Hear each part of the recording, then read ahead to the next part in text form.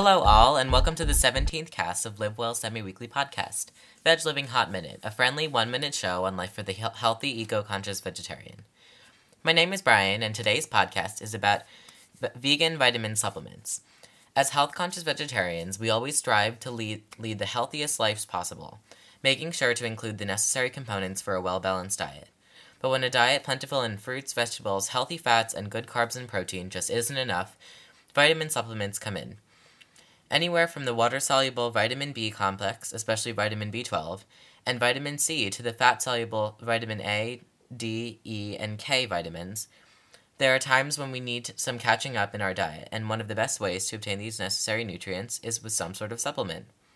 Now, I'm not a health professional or doctor, so the information in this podcast is for your reference and not to be taken directly as medical advice. Let's talk about vegan supplements.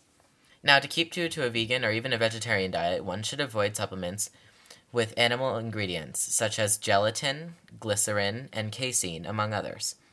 With the plethora of vitamin choices available in stores today, this limitation actually may make it easier to find the best vitamin for you, as it eliminates the many non-vegetarian-friendly supplements available. If you're interested in specific vitamin choices, there are many resources online for quick ordering and delivery to your home. Some include www.vegetarianvitamin.com or www.gtvc.co.uk. But if it's a better option for you to buy at a store, here's 2 ideas. 1. Check your local supermarket first, Trader Joe's and Whole Foods being my favorites, as the vitamin areas of many markets these days are just as much a great resource as a pharmacy or drugstore. Ask the specialists in the area or look around for vegan-labeled supplements. My choice is a multivitamin that is convenient to take without having to worry about multiple pills. It's called Maxisorb Vegetarian, M-A-X-I-S-O-R-B, Vegetarian. And this one doesn't overdo it either. Just one pill is half a dose, which I take every morning, that packs in good, hard-to-obtain vitamins like B12 and just enough iron, as you don't want to be taking too much iron unless anemic. Lastly, always check your local health food store, vitamin superstore, or pharmacy for options that are vegan-friendly. Again, specialists are always happy to assist. So I hope this gives a little outline of some basic advice while searching for a vitamin.